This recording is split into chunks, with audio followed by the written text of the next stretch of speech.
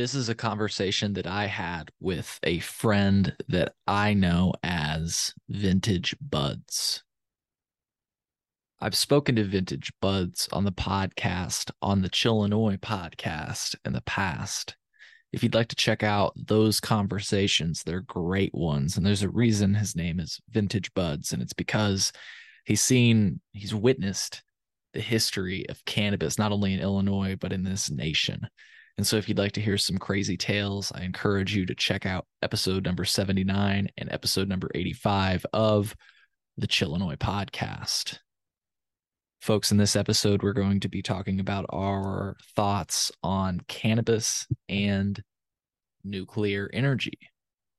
Enjoy this episode, which the first half is audio for our listeners.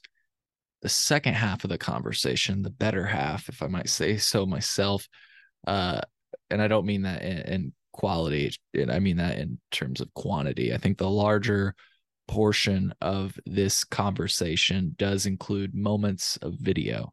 And so if you're listening to this right now, well, it may feel incomplete without the visual aid. So I just wanted to say that at the top of the episode, you can expect maybe the greater half, the end half of this episode to be in video, for lack of better words. I hope you find as much value in this conversation as I did.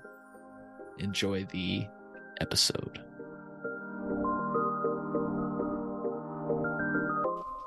Okay, we are hot. We are radioactive. The we're recording. Buds. Hey. Welcome back to the show. How's it going, dude? Well, not too bad. It's been a while, but I've been listening and enjoying the show, and well, here we are again. Yeah. Well, thank you for saying that, first of all, and thank you for setting aside time in your day. I know you have many different ways you could spend your time, many different ways, and we'll talk about those things possibly today. Radios, nuclear stuff, all of that those different types of things. But for folks that may not remember you from our early episodes, first of all, I'm just going to say go back and check them out. If you're looking through the Chillinois podcast library, look at the episodes featuring Vintage Buds. If you're looking for some not only great stories, but just a taste of cannabis history. And I would even add that while we added to cannabis history, we've also talked about some things that are going on today, which, I guess we can just breach that irradiation in cannabis, right? Right. Cannabis is being irradiated, and so that's something we've talked about on the show in the past. Mm-hmm. So anyways, though, I just wanted to give background for folks. Why don't you go ahead and, whoops. Oh, man, that's making a lot of noise. It's okay. Okay. That's some color in the noise. Yeah. We've got a lot of documents here, folks. So if you're listening to the show, there will be parts of this episode that may have like short video clips to show something, or short images, again, to maybe show something that we're looking at. But for the most part, today's podcast will be audio only. So, Buds, I've been talking for, it looks like, about 2 minutes now. Reintroduce yourself to our audience. How would you introduce yourself to the Chillinois podcast? Well, I've been doing cannabis stuff for a long time. I went to my first normal rally in 1975 in Omaha, Nebraska. And I was introduced closer to you. Yeah, I was introduced to cannabis in Germany because my father was in the military, and let's put it this way, that's what they have over there, all they had at the time. Basically, you really couldn't find any cannabis flower per se, but they had all kinds of good hash. Nice. So, and I finished high school and got a job for a year or so before I came back here to go to school. So basically, that's where I kind of got introduced to cannabis, a little different than most people in the U.S., but not that different from a lot of people overseas. Certainly this was a time when it was awful hard to find good cannabis. So I was always interested in growing, which I first grew in 1975, actually, in Champaign County, a very unsuccessful grow out in the weeds somewhere. It'll remain nameless because there's no point in naming something that didn't turn out with anything. But it took a while for me to really get going. It was a paraquat scare there in the late 70s that got me growing indoors. Yeah. And I went on from there and grew some commercially. Grew a lot, turned into more medical than anything. And in fact, my own conditions used to treat that quite a bit. And but it's one of these things where I've had a lot of experience with it, and beyond just the usual experiences of being a customer and a small-time hustler, sort of very medium-sized grower, is the fact that I've also done a lot of activism. Like I said, I went to a rally very early on. I've always been very political about cannabis to the extent that I can. I was very involved in the Hash Wednesday crowd in the early 80s here on campus at the U of I. I was just an outside agitator then. And people should Google that. Yeah, they should. There was some pretty wild scenes there for a while, and but we definitely helped push the conversation further forward. There are a number of rather interesting people in the movement that started off here at the U of I. And we had early on people like Jack Herrera came through. And in fact, a lot of the info in Jack's book was shown to him by my buddy Josh, who was head of the normal chapter on campus here. And Josh didn't get credit for that. So just to make a note of that. Yeah. Jack wasn't really good with citing all his sources, but he wasn't an academic either. But just wanted to make sure my buddy Josh got credit for that, because he certainly deserves it. But he got him where the right spot was in the U of I archives to talk about cannabis here in a very historical way. So we contributed that, but also several. Debbie Goldsberry, I think, is one person who's gone to the West Coast and moved up the movement, and several other people. There's a couple people I'm thinking of that I can't remember the names right now, but they'll come to me anyway. Maybe, and I'll bring them up later. But these are people that were national level. In fact, somebody was just remarking the other day, they were talking about Dennis Perrone. Well, Dennis Perrone came through here in about 88, 89, really? Something like that. Yeah. This is a pop quiz for me. Is Dennis, I'll try to, is he like involved very early on kind of with the AIDS movement? Is that right? Yeah, he was the guy that basically kind of came up with the idea of, well, it's medical. We should be making it available to people. And just as a concept of normalizing cannabis, I think that was a very important breakthrough. Yeah. And Dennis was basically the guy that took the heat, got busted for it, various other things, but he was sort of the founding father of the Bay Area medical cannabis movement. So a guy who's very important, nationally also, because it's something that has made a big difference in the legalization of cannabis in practical terms. How do you get from point A to point B? Well, you go through medical cannabis first. Right. So, but we had, the normal management sort of crew and stuff, they came through on a yearly basis. Josh was pretty good about getting people through here. I met Ed Rosenthal here. That was one of the later folks that came through. So things were happening on this campus anyway, and I did my best to help, not so much organize them at the time, but supply the party, let's put it that way. Nice. And made sure that happened, because there wasn't a lot of money involved, but there was a lot of good volunteer efforts, and that always deserves support. So, but yeah, I kind of got myself in a little trouble due to no particular failing of my own. It's just that sometimes things happen, and that's what happened to me, and shut down my garden for a number of years, which was troublesome because I've got one syndrome, but several other syndromes also that are very much aided by cannabis. Yeah. And we don't have to get too specific, but just yes. general timeline. When did this occur? Yeah, Not close to legalization, right? No, it wasn't, unfortunately. Unfortunately, right. Dan Lynn was executive director of State Normal at that time, I believe, and he was very helpful in suggesting a couple of things that got me to a doctor who made a recommendation that helped at the sentencing, and eventually I got a guy to give me dronabinol, which is basically your generic version of THC. Okay, and Marinol is the trade name for it anyway. But he gave that to me, script for that. It's very expensive. I think we were running $1,200 to $2,000 a month. Damn. For what was it? 2 10-milligram capsules a day, I think, was all it amounted to. So it was it was really very little, but it was like very much appreciated because I was found it almost impossible to sleep with this stuff in my back and everything. And so we got that reoriented, and eventually, I mean, this was the late aughts, basically. So we're still 10 years almost away from even medical legalization, unfortunately. But I managed, I guess you could say, but I was part of that weight on the system. You know, it's like, what's it prove to send me to jail or even prosecute me, other than the state is wasting resources on this, especially sick people, but, you know, people in general.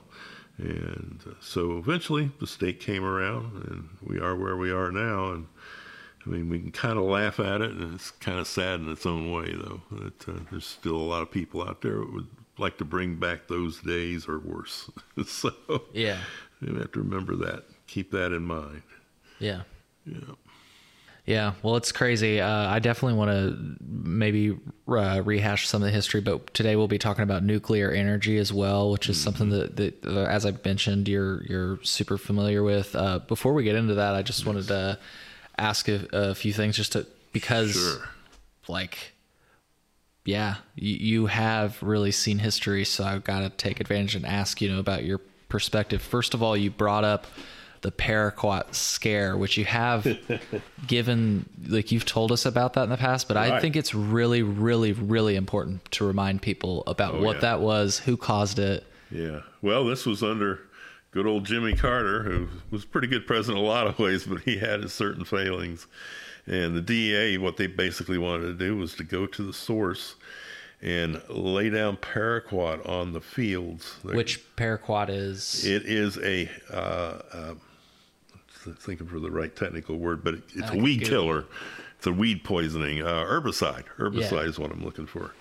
And the only thing is it's also has some relationships to certain other contaminants in, like Agent Orange, for instance. It's not good stuff. Let's put it this way. Yeah, I was looking up what they call it, a chemical compound, like you say, an herbicide. Yeah, herbicide. And it's not what you want to smoke anyway, that's for sure. The whole idea being that they could bomb a few of these fields with this stuff, kill it off. Probably couldn't kill it all, but could at least scare enough people that it would hurt the market. I don't know. I guess that was the theory, but isn't that's just, I want to dwell on that for a moment, though. That's what I thought was so crazy. And I didn't actually get the depth of it the first time you told me until I saw it on a documentary. I was like, paraquat, why does that sound Buds was saying that. That's right.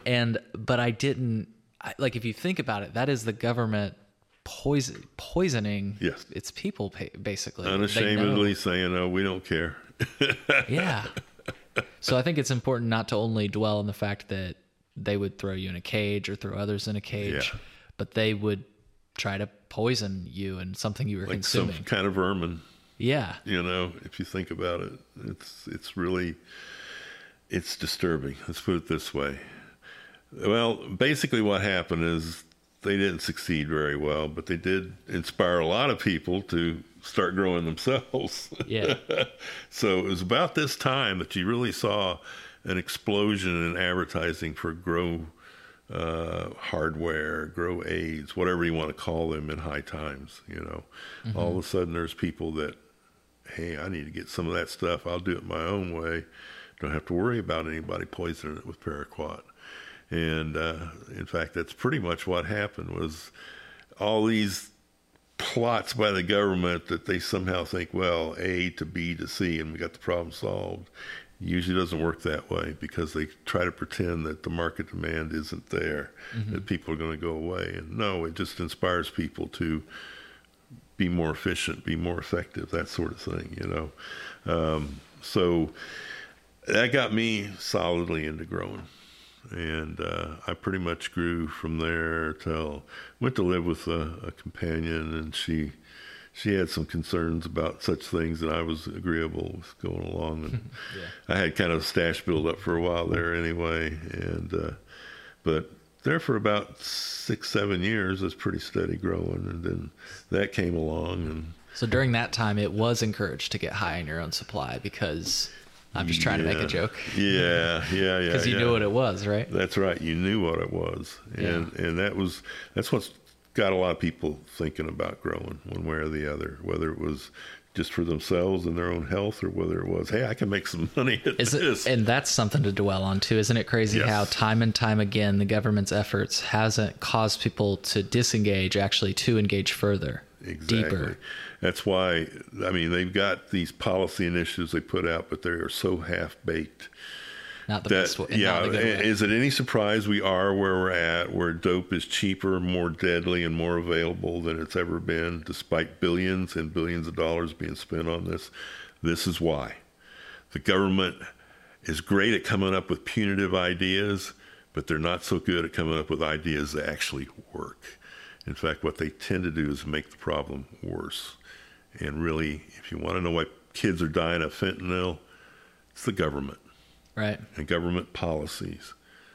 And there's ways around that, but we got to get outside this box that we've thought ourselves into. Like, we'll do anything. The drugs are so bad, it's worth taking any risk, doing any stupid thing, just in hopes that no, it's not. Right. And that kind of attitude is really a large part of the problem. Yeah, that's a big one there. I want to go down that one, but that's a big conversation. But I think, to put it shortly, we should legalize drugs, because if you know what you're consuming, which that's the issue right now, you don't. And then some of these people who are just trying to make a buck cut it with fentanyl, and that's a bad recipe for disaster. Really quick, again, just to kind of open this with a little repace of history. As you said, billions of dollars are being made. I think last year it was $1.6 billion in adult use sales. It is important to compare that to Michigan, which was $1.8 billion in cannabis sales. Many people point to Michigan as a failure because they have so many licenses, right? Only the folks that don't want everybody to have a license that wants one feel that way, as far as I can tell. Yeah. But they make a lot of noise. Yeah, they do. They do. And like you say, it's only the people that would be faced with that competition that are complaining. You know who you don't hear complaining is consumers in that market. That's right. Who have a choice between competition, healthy competition. Anyways, though, I wanted to ask about the state of where we are today. You mentioned you started this before the Cannabis Control Act of 1978, which for folks that are listening and don't know, it is what established the original set of graduated penalties for cannabis. So to put it shortly, you have this much, you get in this much trouble. You have this much, a larger amount, you get in this much trouble. And it gets bigger as you go. Again, to put it kind of shortly, I wanted to ask you, a lot of those policies, actually a majority, I would argue, are still in effect today, post legalization. I say in air quotes. How do you feel about that as somebody who has been subject to these policies? I mean, you could literally get in trouble for those same things today, and nothing's changed. Yeah. Well, what those are about is making a number on a scale represent intent. Because in our legal system, you have to have not only opportunity to commit a crime, but you have to have criminal intent. Well, they never really question that when it comes to drugs. They just say, well, if you have so much, that shows True. what you intend to do with True. it. And it's like, I might have a pound of reefer, but I'm not necessarily going to go out and be selling it to kids at the playground or anything. I mean, for the most part, not. People don't do that sort of thing. And it's really kind of ridiculous. I mean, because the whole thing is set up to just sort of make sure that the cops still have plenty to do when it comes to cannabis. And that's part of the problem here. And, here's an observation, too, because Minnesota recently legalized. And guess what the limit is there for individual possession? 2 pounds. Yeah, weird. Well, not so weird if you take into consideration 2 words. George Floyd. Okay. Up there, they've done a lot of thinking about that. I'm not sure they got all the answers to all the questions and got all the right thoughts yet, but I think what that was clearly about was the legislature saying, the cops don't need to be involved in all this. Yes. I mean, we have alcohol, which is a far more dangerous substance. Do we have cops involved in like counting how many beers you have left in your 6-pack? No, they're just worried about whether you're intoxicated or not. And of course, that's a little harder to tell with cannabis, but if you have a hard time telling somebody's intoxicated, that's probably a pretty good sign they're not really that intoxicated, or at least in a legal sense, in the sense that, that they're making really bad, stupid decisions. So we really have to get away from both the alcohol model being applied to cannabis, and then even that going far beyond that model in terms of its severity and stuff, and the assumptions it makes about what you have, depending upon what you have in your bag. Yeah. I mean, cops want to, come up with some thing about dealing, and dealing is still illegal unless you're one of the big weed or somebody with a craft license or whatever. Well, that's fine, but it's one of these things where people, the cops are not serving any good purpose by being that involved in cannabis. That's why we have taxes being paid on it. It's to sort of push that, and we have more taxes than anybody being paid on it. So if that ain't working, having the cops involved is probably just a dumb idea. We really need to get away from writing laws that satisfy the police. And even worse, satisfy the police and satisfy certain elements of the corporate community who have been very, very blessed by the way legislation has been written. This calls into question, of course, in Illinois, given our long history of corruption and bad government and just dumb policy making, why we end up here again. And it's time to start getting out from under this, because it serves no good except for the profit margins of certain businesses and the campaign accounts of certain politicians. And those do not represent good public policy. Very well said. And I want to clarify, I said weird on the 2 pounds. I agree with the 2 pounds because that's like 907 grams. Yeah. Hey, that's good stuff. But I just thought it was like an arbitrary but agreeable number to set. Yeah. My thing is, it's funny. I quote you all the time. Here's what I say, and I want you to I want you to clarify or add to this. I say cannabis is not legal. You probably know what I'm about to say because you've said it. Until you can grow, possess, use as much as you want, need, or please. Maybe I used a few. Pretty close. Yeah. Yeah. That's certainly the way the case is. I mean, somehow we have to supervise every little bit of cannabis. Well, this is also why we have such a complicated and costly tracking system. Does this serve much good any longer? Now, it may have served some good early on when it was only the medical program. Yeah, and you're like trying to prove that you can handle it. Yeah. Right? Yeah. I mean, guess. Now it proves nothing except that we can waste a lot of money on stuff that has very marginal public benefit. And I've been asking that question lately, like, if on one hand it seems like we're saying cannabis is safe, it's safer than alcohol, cigarettes, and all this stuff, and it should be legal and people should not go to jail. But on the other hand, we're like, but we need to track it. We need to make sure that it like blah, blah, blah, And like you say, it's certainly agreeable. Like maybe if you want to sell it on a wide scale, okay, licensing. But the answer, just to wrap this kind of topic up, I think is never to criminalize. It would maybe perhaps be a citation. And I guess to put a balloon on that, I like to use a recent example. Did you see the thing about the transporter license or the transporter lawsuit lately? Yeah, I got real mixed feelings on that. I certainly have a lot of sympathy for folks that went out, followed the rules, right, invested in equipment that, was going to be required, and then they got nothing from the state. I think it's a good example to put a bow on this topic.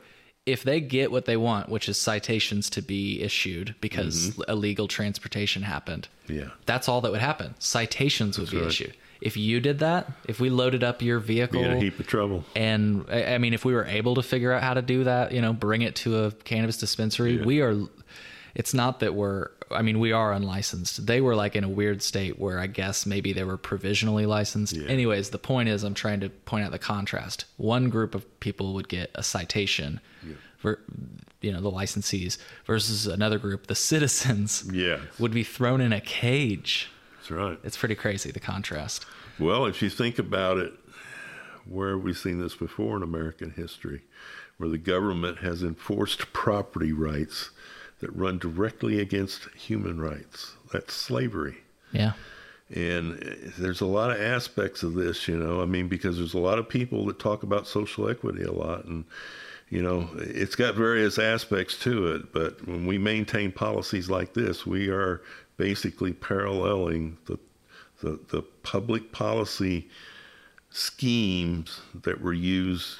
Yes, you got an escaped slave, we'll help capture and return them to their masters, blah, blah, blah, Plessy versus Ferguson, all kinds of different things, dumb decisions that came out of that. If we look back at them now, well, we can look at these right now and say they're dumb decisions that were in this mess. I've been asking that, and I've been wondering that, if we're trying to address social equity, wouldn't that start with ending the policies that started the cycle in the first place? That's right. And it just seems, like you say, it's like on parallel, we have this public policy, but we're continuing the cycle. It's like the cycle continues, and so does the need for social equity. Yeah. This brings me, that kind of wraps up that topic. I wanted to, before we go to nuclear energy and stuff, you brought up Dennis and social equity. And one of my friends, his name's Philip, he comes on the show sometimes. He recently, and maybe he's even said it on the show, but he asked me about, social equity, and he made a really interesting pitch. It's funny you bring up Dennis. He was like, he thought maybe LGBTQ should be involved or included because that was an essential part of what was going on in the Bay Area. It may seem like something that you have to remark upon outside the Bay Area, but for people in the Bay Area, that was just a given. That was a powerful force already, and made more powerful by the AIDS crisis, basically. And that's what they were fighting against, was the AIDS crisis then. In the late 80s, things were not going so well in the AIDS crisis, and this was one of the bright spots. This was something that would keep people alive, literally. Yeah.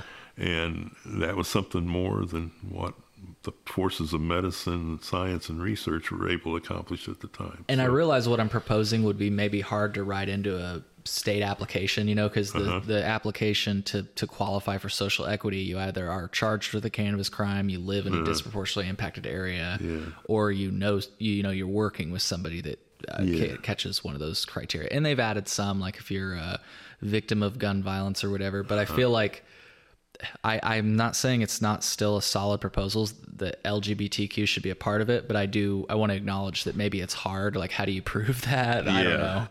I'm just saying that we should rethink our definition of who qualifies for that. I'm not saying I don't agree with providing funding for those people and ensuring their success, I suppose, because they have been disadvantaged, but it's like, maybe we should expand that definition. Yeah. Well, here in Illinois, I think a lot of that's flown under the radar because we haven't had those sorts of dramatic community-wide issues that were much more obvious, obviously, in California, the Bay Area, and places like that. But nonetheless, they still existed here. I can tell you. I had friends that were gay pot smokers back then. It's wasn't that unusual. It is part of that culture. That's right, part of that culture. And I think I love it. Yeah, people, they should be acknowledged when it comes to programs that aid people, to a certain degree. There should be something for everybody there, really, in a certain sense, except for people who obviously don't need it, which is most of the people that hold the licenses right now. Yeah. So. And so before we get to nuclear energy, I've got one more that you don't have to comment on, but I think you're going to want to, because this is kind of cool to hear. I heard from somebody who worked with Dan Lin as early as 2002, 2003, that he's called what is happening today. Yeah. He said these people, okay, so legalization is going to become a push in Illinois. Yeah. And what these people are going to push for is a market that's limited. Yeah. And they are going to artificially keep the prices up, keep competition out. Apparently he was calling this as early as 2002 or 2003. I just got to give him credit where credit's due. I would believe it, because Dan was, from my talking to him, I mean, I can't speak that early in terms of that person's specific comment there, but I do know that time I bumped into Dan, certainly he had a fully formed view of how things like that were going, and I think he was pretty much right. And I mean, the irony there is people like him did the heavy lifting, and then people danced in with their lawyers and took advantage of it, because that smoky back room effect that we have here.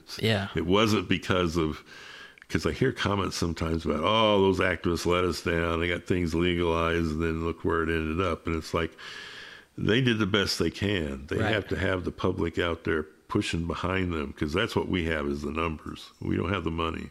We got the numbers, but the other side definitely has the money. Thank you. And you know what? That might be a good thing to end on with regard to these topics, because I've had a lot of the advocates involved with the recent push. Yes. And I'm not saying they're not pushing for things we agree on, but what I have been asking them is go to the dispensary and ask if any people that are shopping there are aware of what you're pushing for. That's a challenge. Yeah. I bet you most people on the subreddit don't know that they're pushing for craft canopy expansion, that they need co-location. And how do you make it resonate with somebody like that?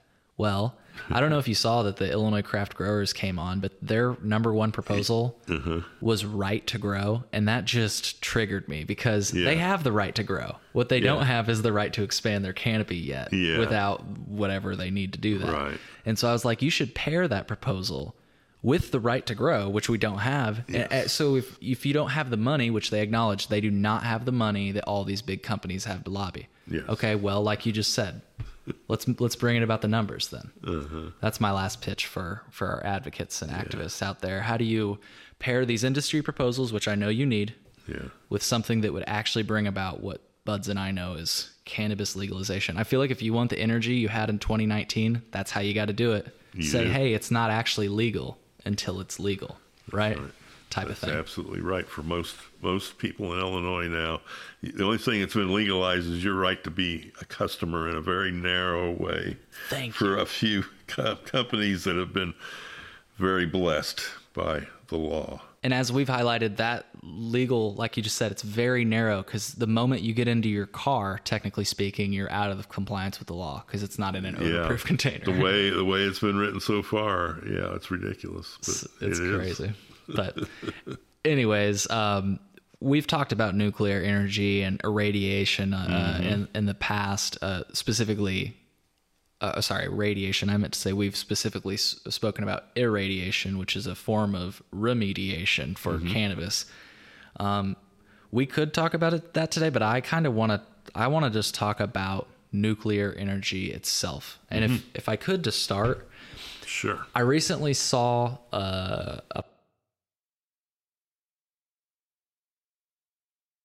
Okay, so we're back. We needed to get a drink. Wanted to talk about nuclear energy. I recently saw a piece in the media that basically, it made me want to re-speak with you, and it made me realize I've not gotten into the depth of nuclear energy with you, or into the atoms, if you will. I don't know. I'm not good enough to make a pun. I'm not smart enough about this subject to make puns yet. But I basically, the pitch this person was saying, and you might be familiar with this individual, Oliver Stone, a documentarian. Right, Oliver Stone, yes. Yeah, he made this documentary yet, which I admittedly have not seen. I was hoping to see it before we got together, but between class and everything else I'm doing, it didn't happen. But I kind of heard his pitch, and he basically said that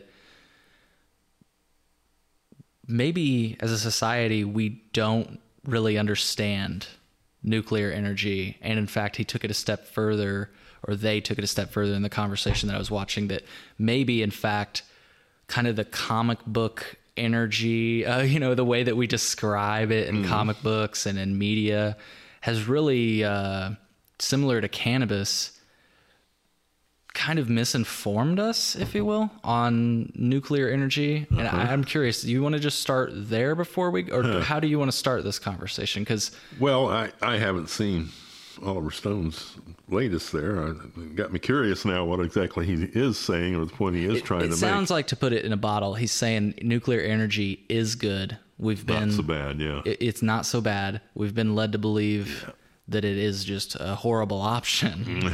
And it's like, well, maybe it might be the answer to our issues. Yeah. So, well, I just happened to bump into, I'm trying to remember what the name of a YouTube influencer. She was just all up about how we've just been so misinformed about nuclear energy that, we got enough, what did she say, atomic waste for 150 years worth of energy. We just process it and stuff. And she goes on and on about how great this all be, how easy it is, it's all proven technology, blah, blah, blah. She does finally slide up to the point then, and well, there's sort of one problem, though, is there's this plutonium stuff in it. Well, yes, that is a problem, because plutonium is exactly what you need to make nuclear weapons with. Yeah. And anytime you process nuclear waste from your typical reactor, you're going to get plutonium, because plutonium is created in the process of the fission of uranium atoms.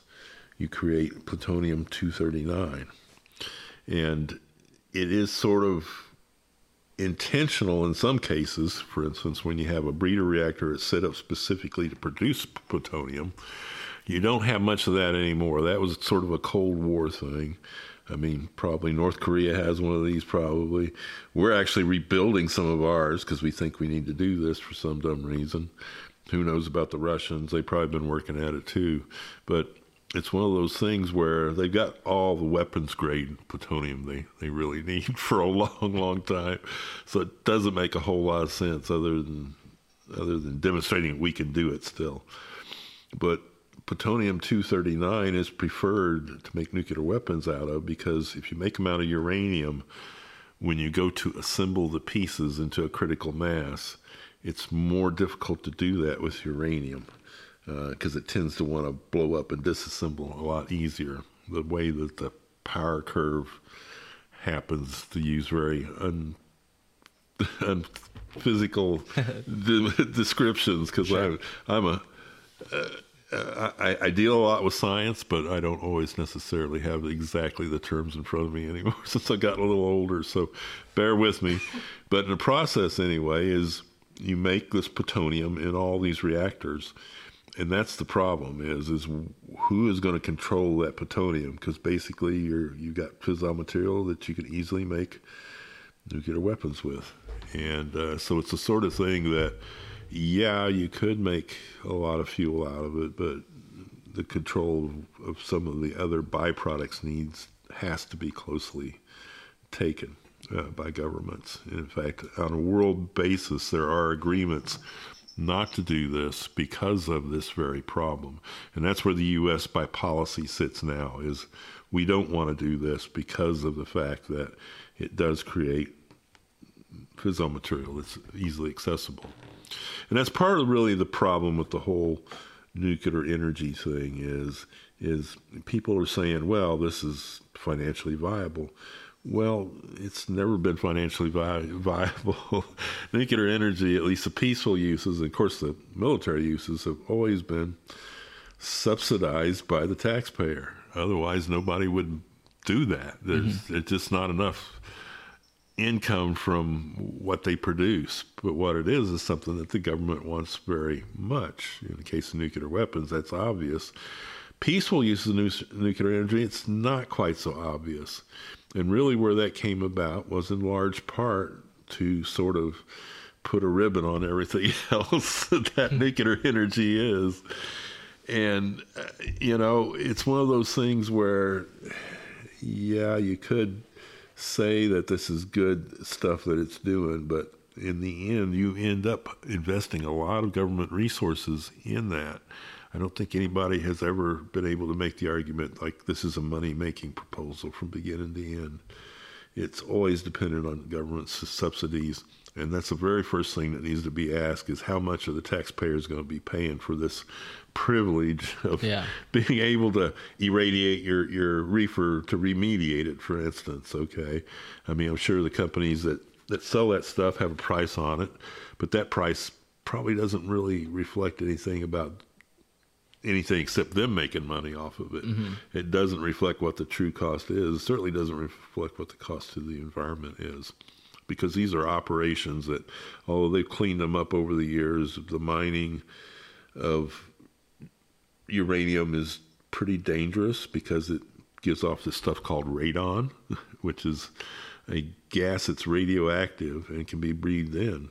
And for instance, a lot of the stuff that was mined in this country was down in New Mexico and Arizona, and it was Native American miners who were the ones that suffer the most from this. You go into the mines, and 10 years or so, people are dropping like flies because they've been breathing in this radon. And yeah, I was going to say, why does radon sound familiar to me? I'm not.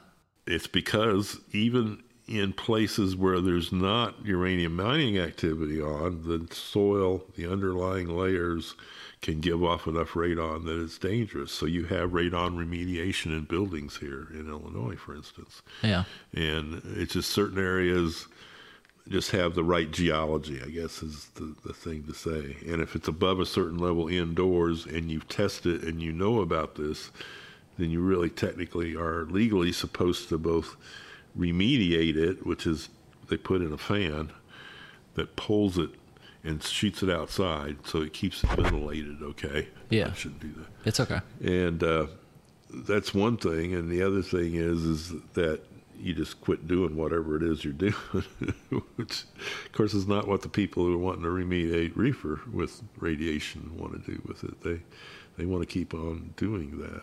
Sure. Which is not to say that is immediately in itself creates hazards. I mean, I don't want people to get the wrong idea here that they're breathing in radioactive dope and it's going to poison them or something.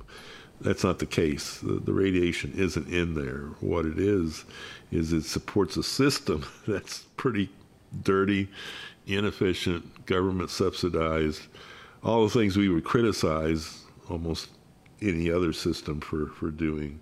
And yet people are suggesting we overlook that big problem. Yeah. And I feel bad about bringing up.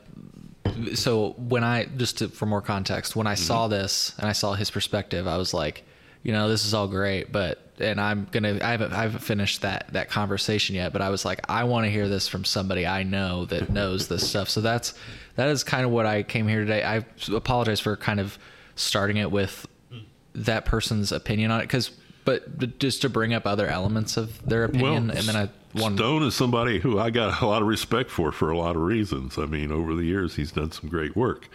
On this one, like I said, I'm not quite sure where he was going with that, but I kind of imagine, based on where I've seen other celebrities lately, there's been a big push to improve the image of nuclear power because people see it as a way out of global warming. That's what he was basically pitching. He was like, he was saying that he's like, oh, people are overstating like what happened in, God damn it. They made a HBO documentary about it. Or the Fukushima plant? Well, he did say Fukushima, yeah. But I think, yes, Chernobyl. He said that, yes, people died in Chernobyl, but that arguably is caused by a government that just sent them in without the proper, Well, but the other thing, really quick, just to throw out a few more points he made, he was like, you look, and I think these are probably some of the points you hear from these celebrities you're talking about, where they'll be like, okay, people want to say nuclear's dangerous. Well, let's talk about all the deaths caused by the fossil fuel industry and the current state of how we get those things, right? So they point that out. And they're like, if you look at the number of people that have actually died from nuclear energy, they make that case. So let's actually, I was going to say, if you want to start there, but the way I intended was to start with nuclear energy, but maybe it is more apropos to talk about some of the current arguments for and Yes. against it, and then maybe we can talk about history. I think that actually will work out pretty That well. might work out, yeah.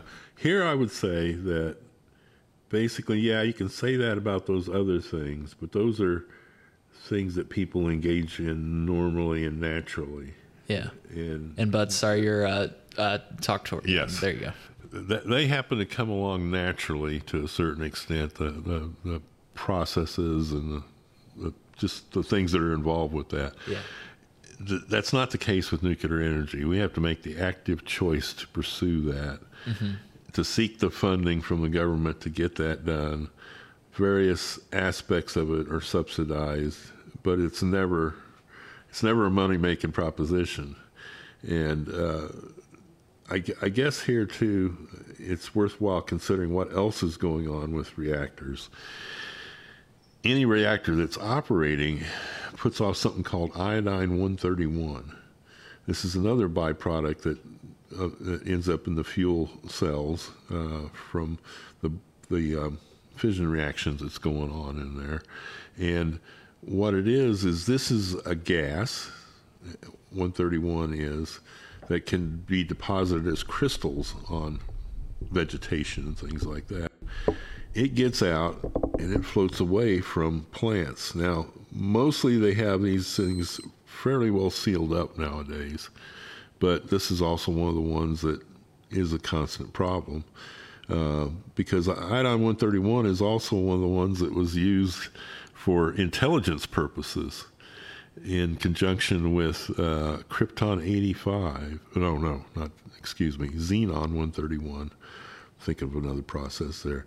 Xenon-131. And this, between the two of them, there's a 20-day half-life. So when these are created, when a bomb is set off, you have about 20 days to easily find samples from it. And all those samples will lead back to that certain date, which is how you tell the difference between the stuff floating around from a nuclear explosion versus meltdown like at Chernobyl.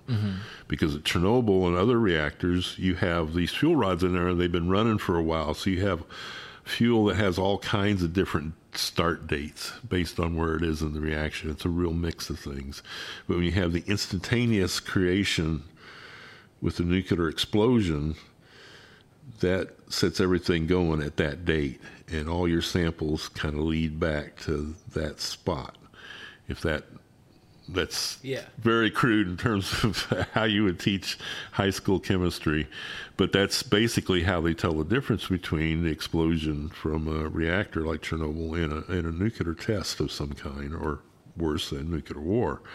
So that's something that is very important, which means during the Cold War, the two things that were most secret were what? Things that have to do with intelligence and things that had to do with nuclear weapons. You put the two of them together, in other words, intelligence about nuclear weapons, it's super duper secret. And iodine-131 was a big part of that secret. That's what they were going around collecting, okay? So this made the military real nervous just talking about this when it started coming up in the 50s, because people were concerned about civilian exposures.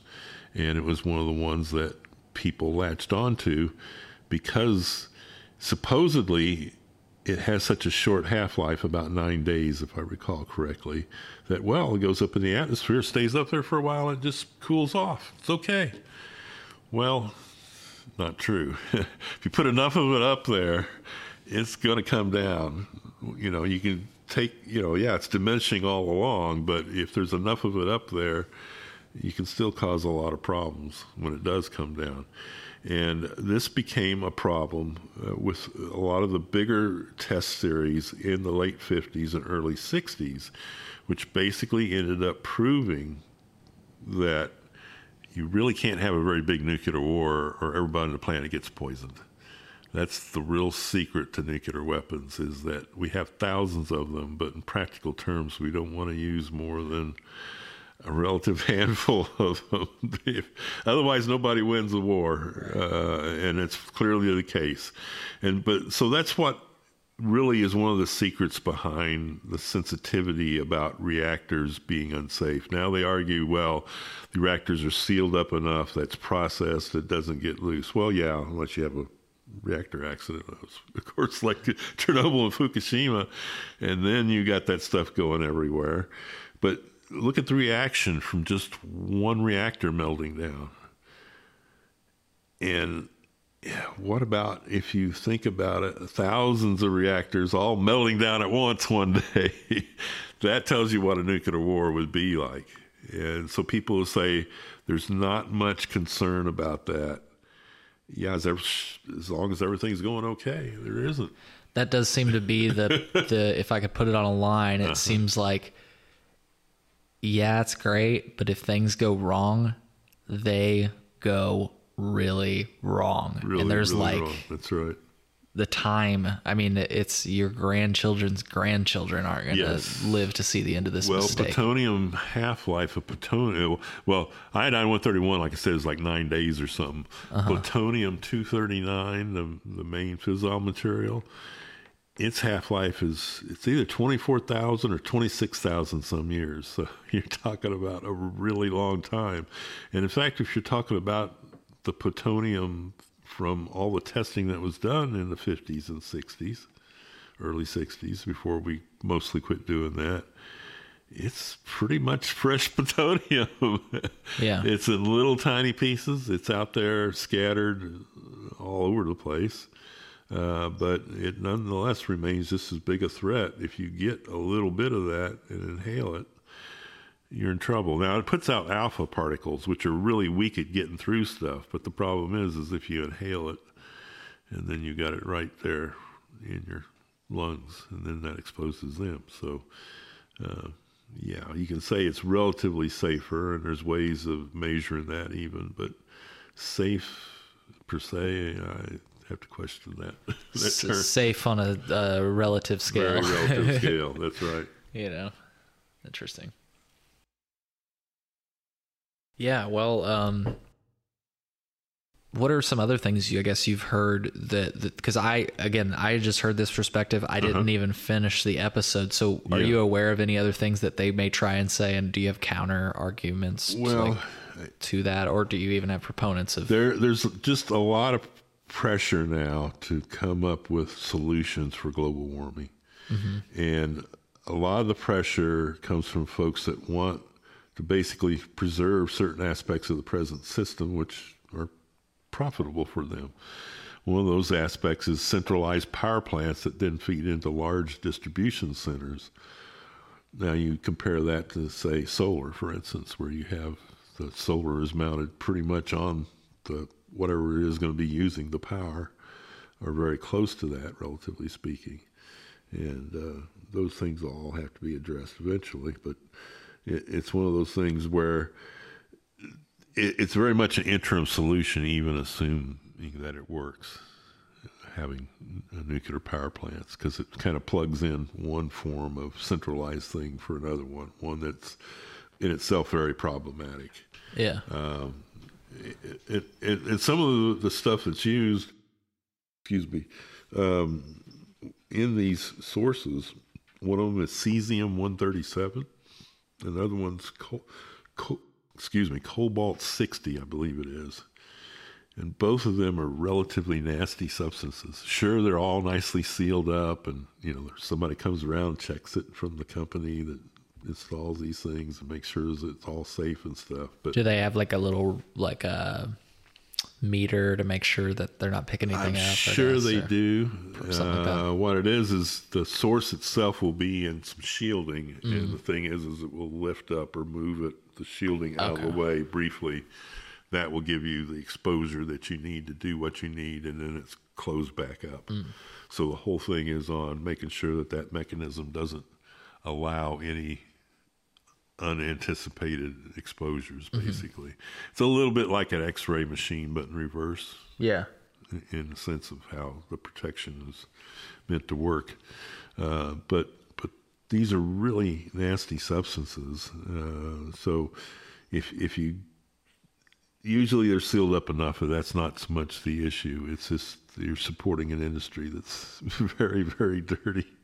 And do we really want to keep doing that when there's other means to achieve, like just growing under cleaner conditions, for instance?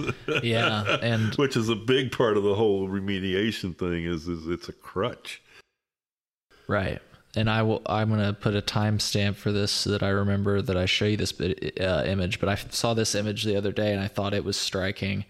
It's an image of the United States, and it shows, which states use nuclear energy, and Illinois is one of the heaviest.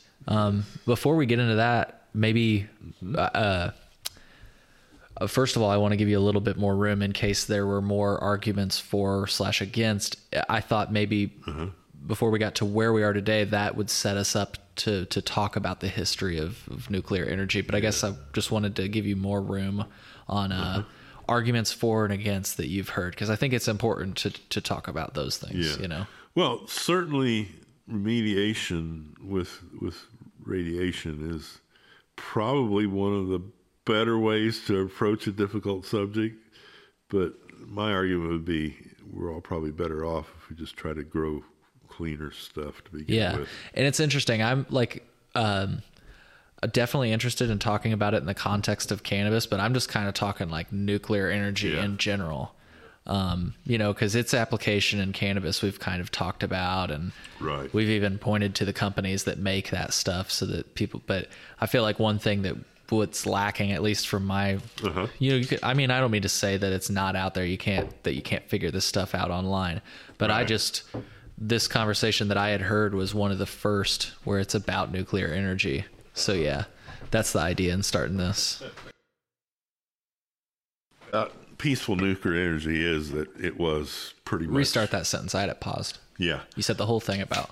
The whole thing about nuclear energy, peaceful nuclear energy, is it was designed to sort of take people's minds off the whole problem with not so peaceful uses of nuclear energy. And a lot of this, of course, occurred during the period, post-war period, basically from 1945 to 1963.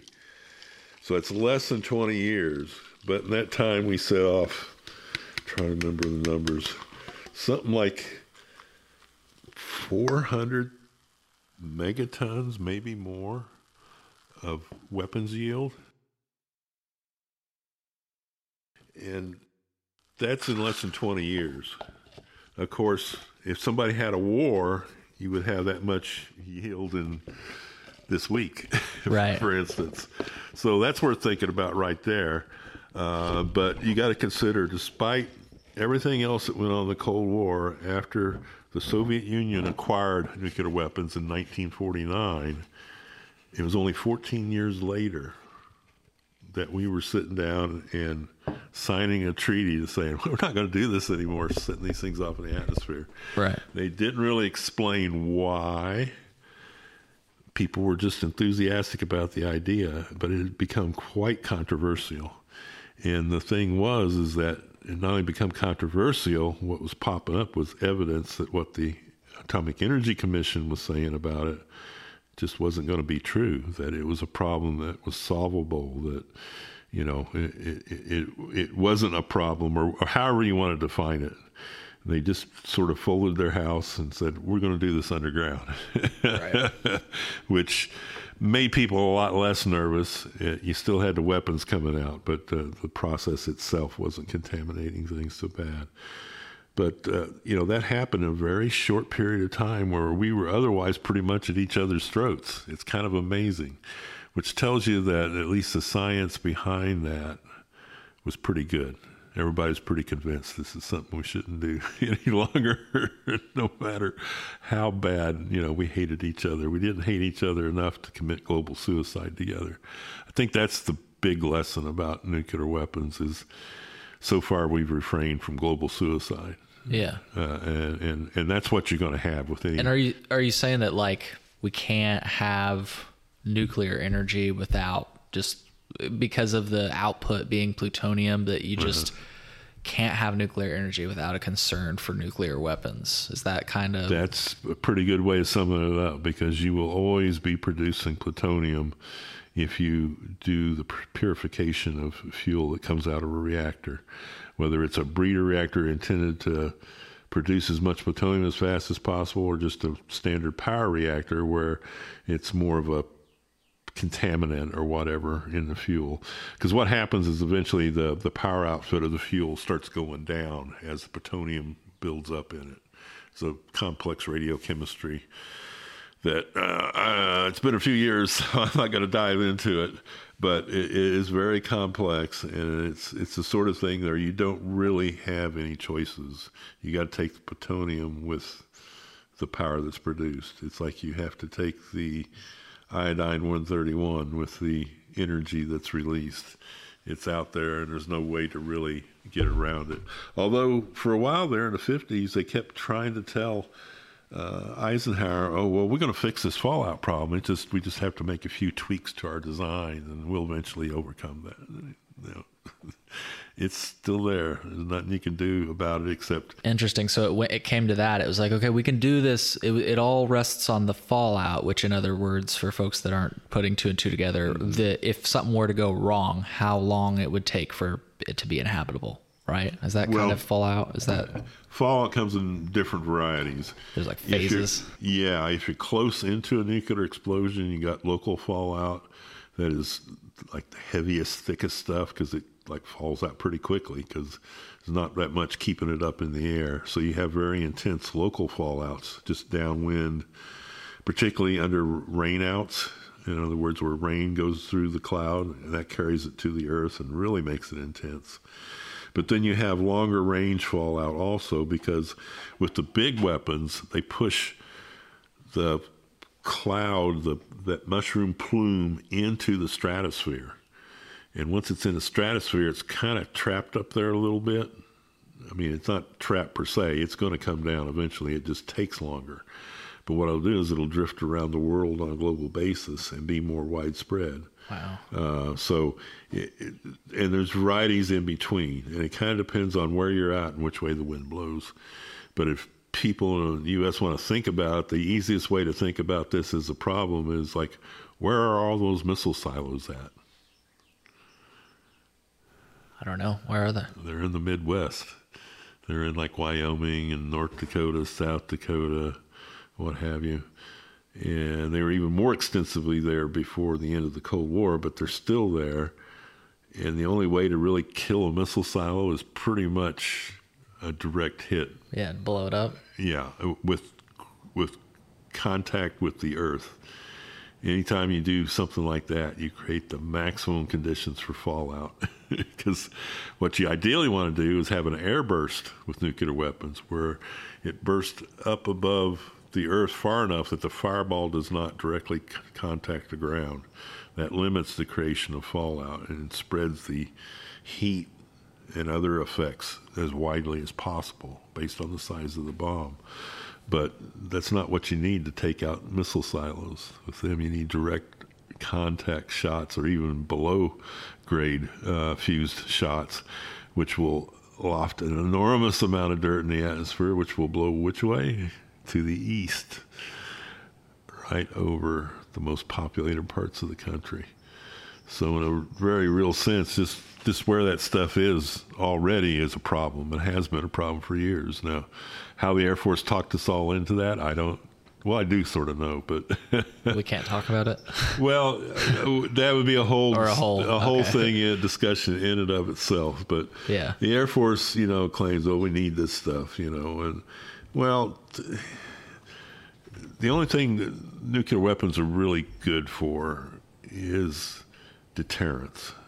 It discourages the other person from them using theirs on us. It's kind of like we're on each side of the table, and I got a big red button, and you do too. And it's like, don't make me press this. Okay. Well, what's called mutually assured destruction, where we both think about, I could try getting it off on his targets, my targets at his side, and he'll probably hit me, vice versa, and that will go on until nobody can shoot anymore, I guess. Isn't it crazy that we're just one sociopath away from Yeah, and then for a while we weren't even actually that far away. Yeah, good point. Without getting into too much. He had the football. Yeah, he had the football, crazy enough as that is. Sorry about that, man. Yeah, it's no problem.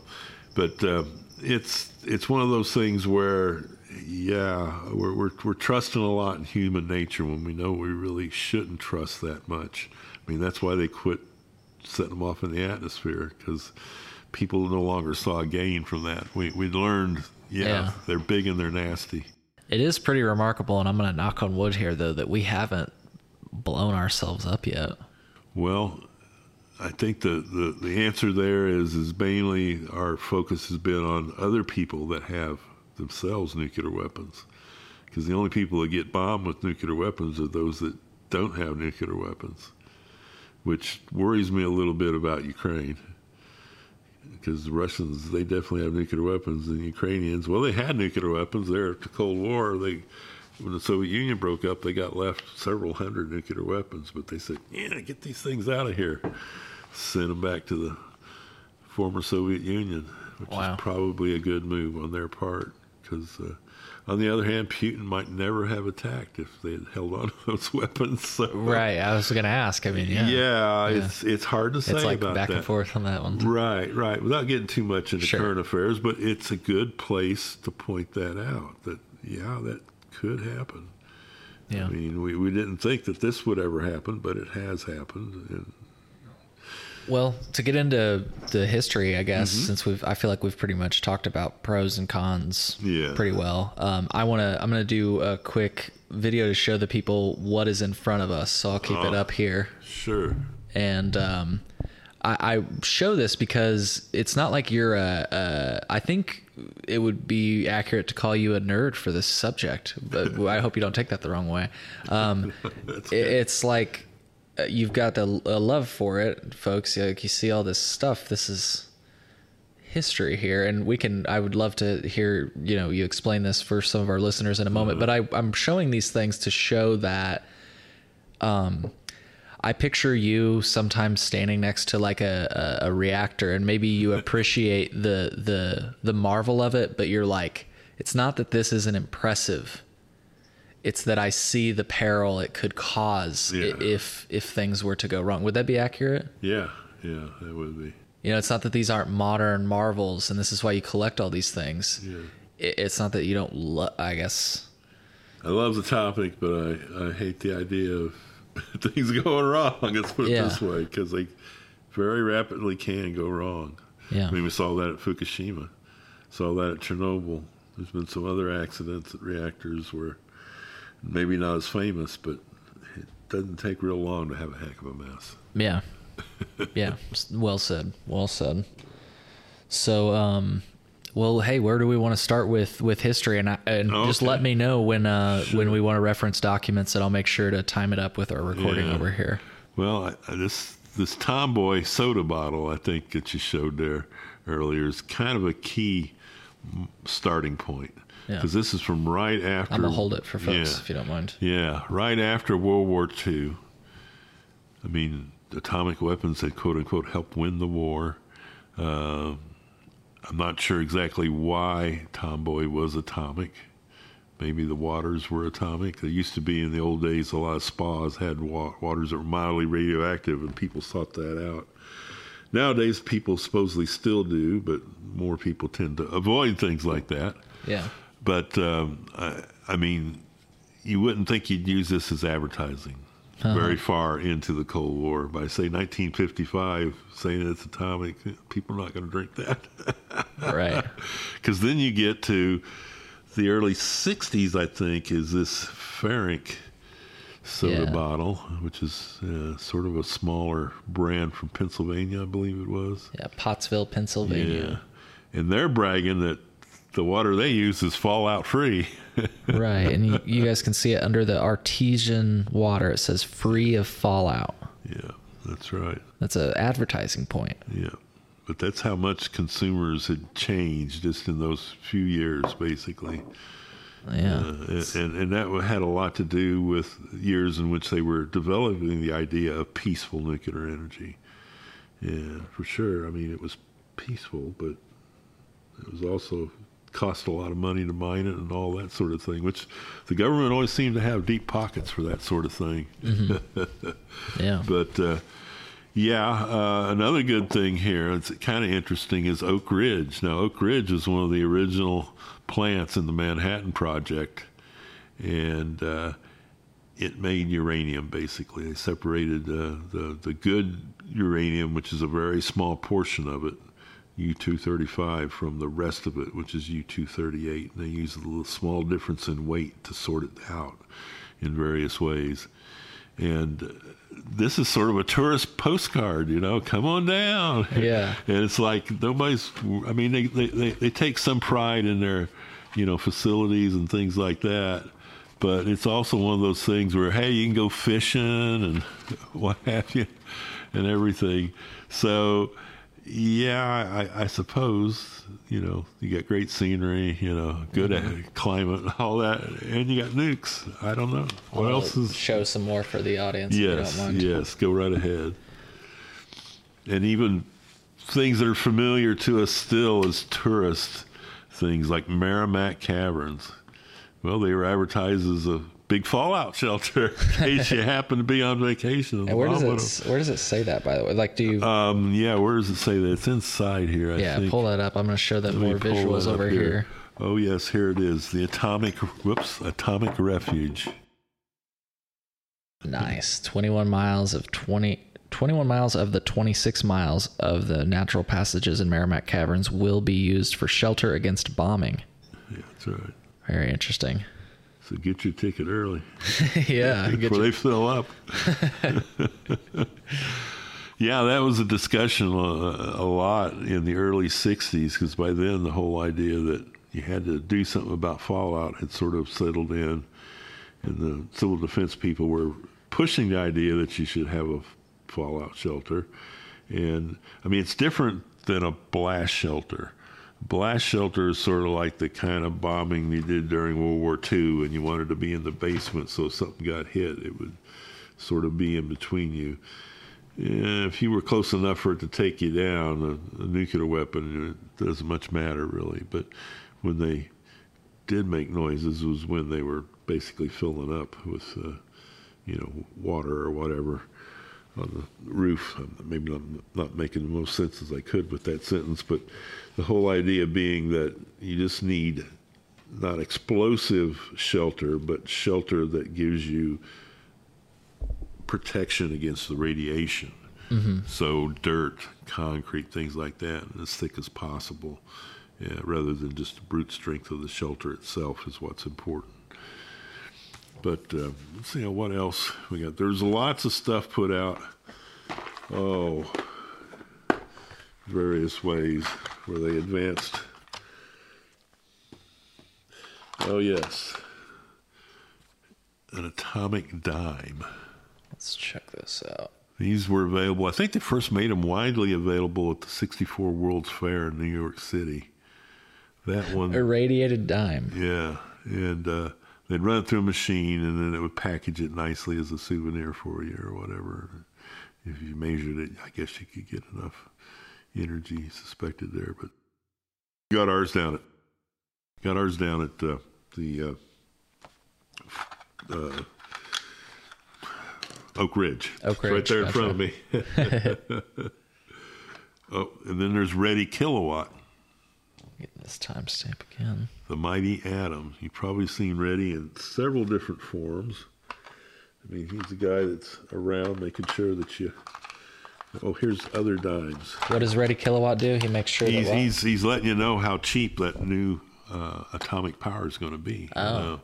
That was sort of his era, advancing that for the electric co-ops in rural areas and stuff.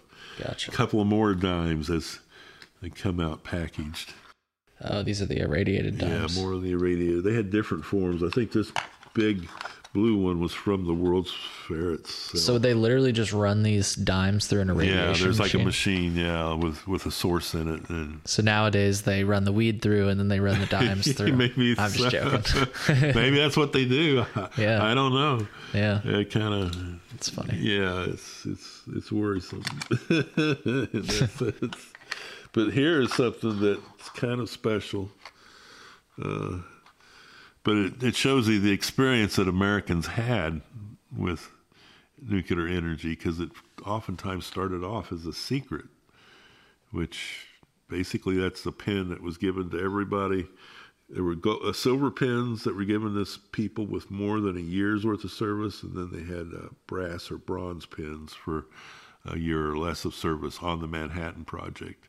And it was a way of saying, yeah, I kind of worked on that, and I can brag about it a little bit, wear my pin. But that's all I can say, basically, what it was. And here is this is some of the security that was involved. This is an S site. This is from Los Alamos. So some of these were like badges that people wore that, show that they were properly credentialed and all that stuff. Wow. Yeah. This is from Los Alamos? Yeah. Did you get this from a museum? eBay. Oh, okay. Cool. Very cool stuff you can get on eBay. And, and then if you are in Vegas and you're feeling lucky. What you got here? What is this? A Nevada test site. That's right. Interesting. It's a poker chip that you can buy as a souvenir, I guess.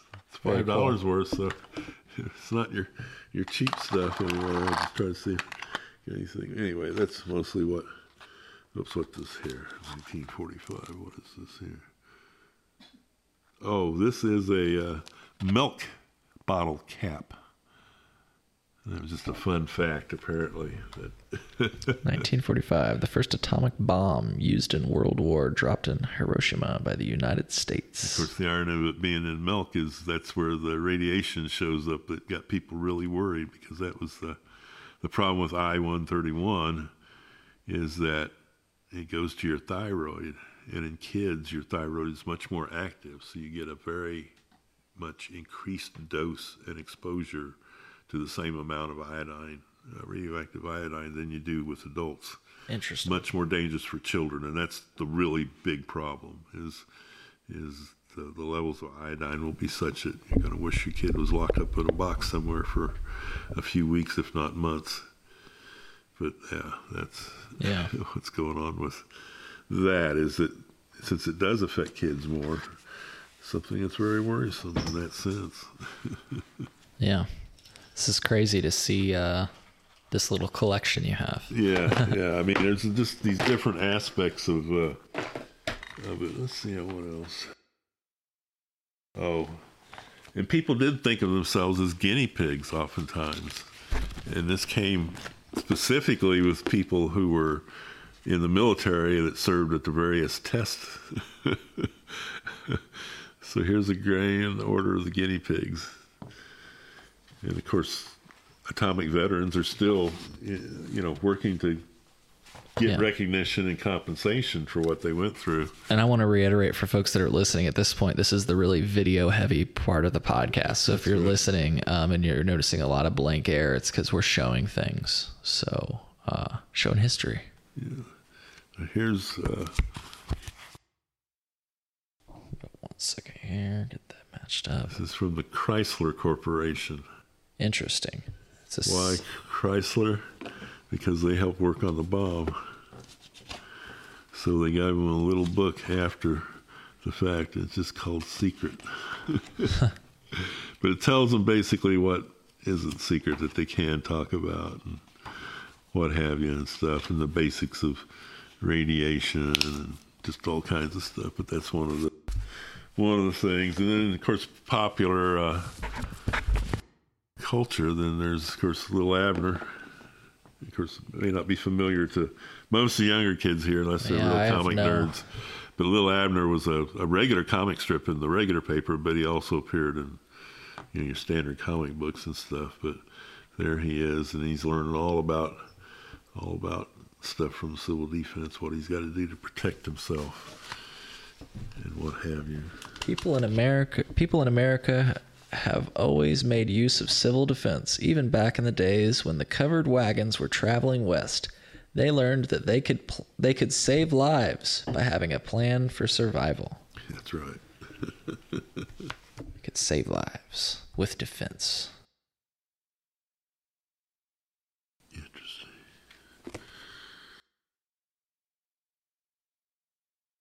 inauguration of mail service between New York and the Congo. Why is that important? Especially in 1941. Congo was where a lot of the uranium came from that wasn't from Western U.S. and Canada. Interesting. Yes, so they were just getting the service in down there at the time. Now, this one here. Yeah. Speaking of milk,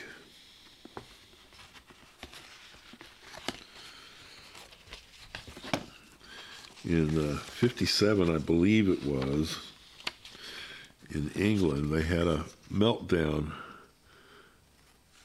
of a reactor at Sellafield. Anyway, farmers were told that they had to dispose of their milk.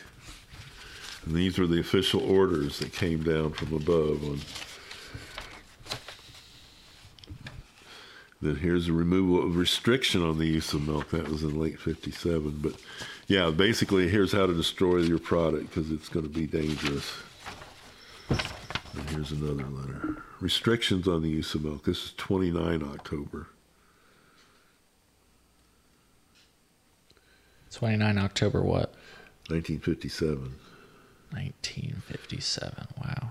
Your farm is unfortunately in the area that is still restricted. The ministry regrets that the restriction on the use for human consumption of any milk produced on your farm must continue for the time being.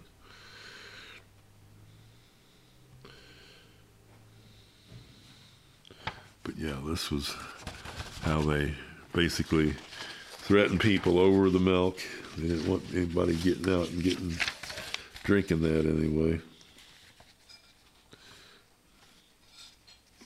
Very interesting. Yes, very interesting. But another one of my eBay finds anyway. Yeah, I kept that all in one stack for you. Yeah. They There's that as well. somebody saved it anyway. Yeah, it's amazing to see that. Yeah. Thought it would be. Oh yeah. That's hilarious.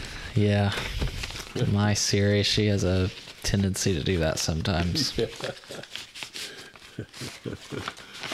Oh, so what else do we have here? Meters. Yeah. Meters are something that. Whoops. Oh. Meters are something. You got civilian meters, and you have like the CD ones, which are the familiar yellow ones. Oh, wow. Yeah. This one's got a strap on it to make it heavy carrying around, what have you.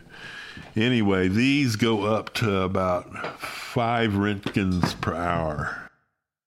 5 roentgens. Which you don't really want to be in that for too long.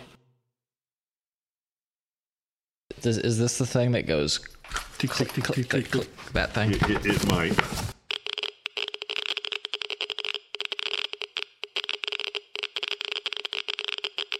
I don't know if this one makes noise or not, but it is one of several varieties of meters. Interesting. So that one goes to 5.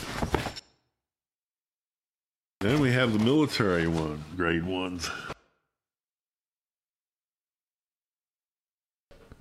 Oh, wow. Those go to freaking 500. Yes, that's right. So you don't even want to be at 5 for how long, you said? Not an extended period? Not what an do you mean by that? period. What do you mean extended period? Well, 5 is pretty much all you would be allowed to be dosed with anyway, even under most ordinary circumstances. But yeah, anything above 5, you're in trouble in a day. In a day? In a day, and that's per hour there. So theoretically, it could measure levels that are considerably above what's safe. This measures levels that are deadly, even. Yeah. So, I mean, this shows you how just the kind of meters you have kind of defines what it is, how you think about nuclear energy. Mm-hmm. Yeah, that was something that was interesting from the Chernobyl documentary that I do remember. Uh-huh. Whether or not it was that's one of Oliver Stone's claims, was that it was unduly dramatized. But one of the things that they pointed out was that they were like, well, the Geiger counter is only saying 5 or whatever it was. And they're like, yeah, well, yeah, exactly. It was at the top. And so they got a bigger one like you have. And it was reading at like some crazy fucking level. Yes. That's why you have to know your meter. Done. You think Legasov is wrong? How shall we prove it? Our high-range dosimeter just arrived. We could cover one of our trucks with lead shielding. Mount the dosimeter on the front. Have one of your men get as close to the fire as he can. Give him every bit of protection you have, but understand that even with lead shielding, it may not be enough. Then I'll do it myself.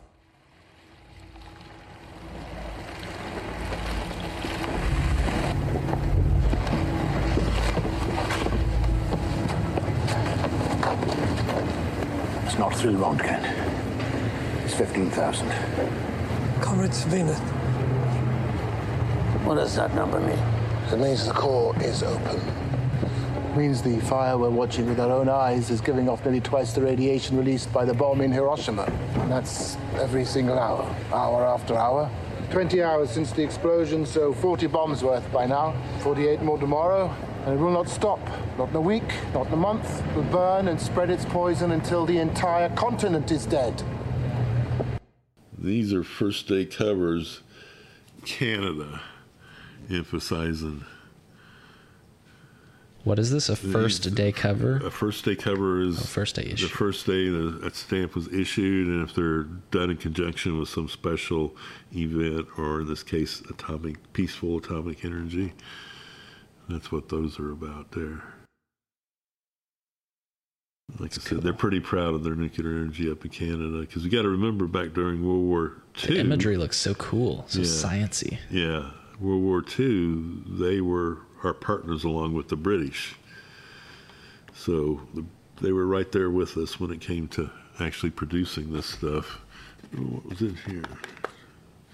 Oh, this was what is this here? Oh, this is the atomic marble. Gamma source from cobalt-60. Am I going to get cancer from visiting you today, buds? I hope not. I'm just joking. I'm still alive. The glass marble was colored by exposure to gamma radiated from cobalt-60. Wow. Yeah, something to play with. Hartford Science Center? Apparently so, yeah. Is this another eBay? Yes. Nice. Yes. Very cool. We could take it out. I'm not sure what it amounts to. Maybe it'll float. What's this thing here? It says Pasco, Washington, 1974. Interesting. Nope, it's just sort of a purplish marble. Yeah, but now your hand's turning black. Yeah, well, I'm joking. That's right. Starting to glow a little bit. Yeah, starting to glow.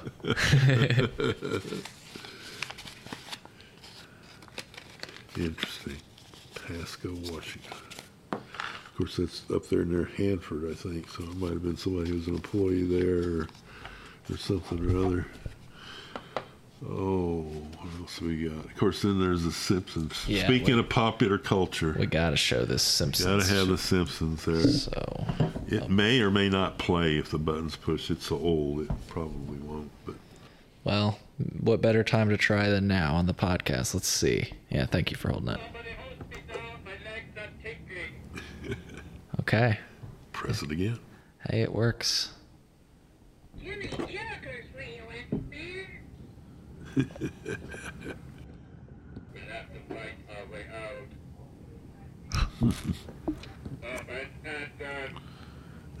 That's funny. I'm surprised it still works. Yeah, I am too. It's got those nuclear batteries. That's probably true. It's probably true. Oh, what have we got here? All kinds of stuff. I mean, it was quite... Oh, I don't want to have you lose these if they were in a envelope or something, were they? Just stack them in there. Okay, I kind of got an idea where it all goes back. Sweet. Hopefully. Cool. if there was anything particular here. Incorporation of shelters into schools. Wow. The Department of Defense. Yeah. So they would provide this to schools, or? Yeah, if they were thinking about building new schools, and then you would basically build. Here's sort of an illustration where you can see the ventilation. Oh yeah, goes out into the yard, schoolyard somewhere there. Yeah, so folks, there's a ventilation where it shows the shelter under the school, but you can see air intake where it would let air into the like the shelter. Kind of interesting. Be good where we have tornadoes and school shootings too. I don't know. Shelters could come in handy. Yeah, gotta let the kids get some fresh air while they're waiting for the shooter to leave. Yeah, that's right. Lots of stuff about fallout shelters and those construction, but really, in terms of how many people built fallout shelters, very, very few. Yeah, and I was, we can get back to fallout shelters because we're looking at things, but I do think that that's one part of American culture that I wish was still around, but not born out of paranoia, or no, I don't mean to say paranoia. It was righteous, right? Because the whole freaking world could have blown up, but and still can. But I just liked that. It encouraged I felt like a grow your own society, a jar your own, a prepared. Well, that'd be a good place for your grow room is down your fallout shelter. Bingo. That's right. And that's the place where you'd want to have some of those living conditions, mimic sunlight, wind, a little humidity, because if you're going to be down there, gosh, you're going to want some fake sunlight or something to keep you. Your home protection exercises. Interesting. Home protection. This is from. This is slightly revised in July of 1960. Yeah, it was reprinted in 1961. Yeah, radioactive fallout on the farm. And this one here is a sort of a mea culpa about. So this is this would have been given by the USDA. As a hey, in case. The shit hits the fan, this is what you farmers are going to need to know. That's right. Interesting. And this is sort of a all-around coverage on fallout. Let's set this down for several folks. Several different varieties. Nice, thank you. But some of these books came in several different editions, is what it is too. Or same basic information, like that one got reprinted a certain time frame. But it's interesting to see what does change, if anything, over to here's Cadets of America. They've got a lot of, of course, you can get all your guns and stuff, for school, there you go, or whatever. But they have, I mean, it literally showed a kid on the back holding his gun. Yeah, that's right. And they got a lot of stuff in here about arming yourself and building shelters. So that's America right there. That's baby. Right. That's right. That's right. So let me see the back of that again really quick. I think that's cool. It's got a child holding a rifle. And here, so they got the BB air rifles, but then they've got the real looks like shoots cork balls. Oh, okay. So it's not a real rifle. Shoots cork balls, just like the real thing. Yeah. I thought this was like this was like how rugged America was back in the day, just handing kids weapons. That's Damn. Right. And here's the Boy Scout manual from '65 for atomic energy. Interesting. And then a report on the Washington Conference of the National Women's Advisory Committee to the Atomic Energy Commission. I don't know, it looks like a lot of fine print, but at least women were being asked their opinion. Yeah, it was surprising for the year, Yeah. You know what I mean? It was 60s, right? 60s, 70s. And here's various air raid stuff. You hear the certain signs. If you're at home and you hear the warning, drop to the floor, get under your bed. If you're at work, you got the different situations to be prepared for. Yeah. Very interesting. Oh, the atomic philosophy. What is this? Yes. What is this? Is this a bike? It's advertising for a bike, yeah. It's atomic? Well, it's the atomic It's sort of like they were calling everything atomic. Just kind of a wink towards nuclear energy, I see. Yeah, immediate post-war. So this is some sort of Boy Scout thing here. Oh, atomic pioneering. Here, Milwaukee Civil Defense Manual. A lot of these were like reprinted as a gimme sort of thing, so they're reprinted slightly different in different communities. This one's ironically for Milwaukee, which was one of the... Keep hitting that thing, I'm sorry. Oh, it's okay. No, I'm adjusting it. They were some of the last holdouts in the city actually getting involved in civil defense. Because Frank, what was his last name? He was the last elected socialist mayor in a major U.S. city. He was up there through the end of 1960, I think it was. Nuclear weapons employment. If you want to know what to do with your nuclear weapon. Yeah, let's see that. Holy crap. Wow, this just looks ancient. Yeah, it should be from, what's it say, February 63? Yeah, February of 1963. This looks like something I would find in like a file on a movie where I like figure out the secret. Like, they were using element 113 to as a source of propulsion. Usually they don't get that specific, but you'd be surprised. Sometimes they do. This thing's kind of cool too. Operator's manual for the area predictor. And what it is, it's a big grease pencil sheet that you would pencil in where the bomb hits. Wow. And then you would measure the drift and the relative differences. Huh. You go up to 300 kiloton bombs. Wow.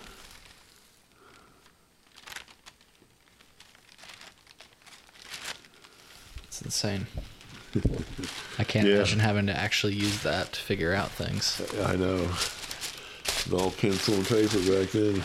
Mm-hmm. Yeah, and the paper looked like this. Yes. Here's the manual on it. It shows you how to even...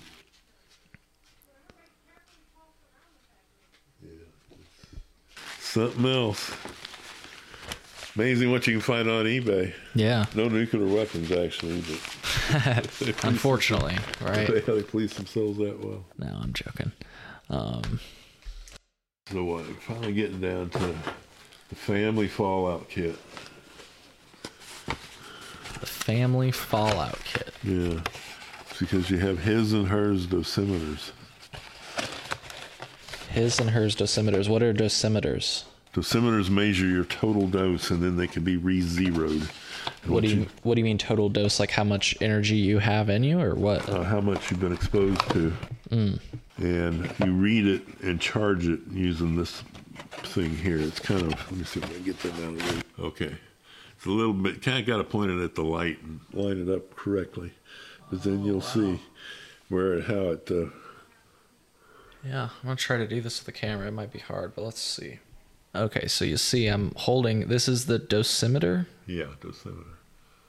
Okay, so I'm holding the dosimeter, and when you look through it, which I'm going to cut here in a moment, you'll be able to see through the dosimeter. So you can get that. This one I can see through it.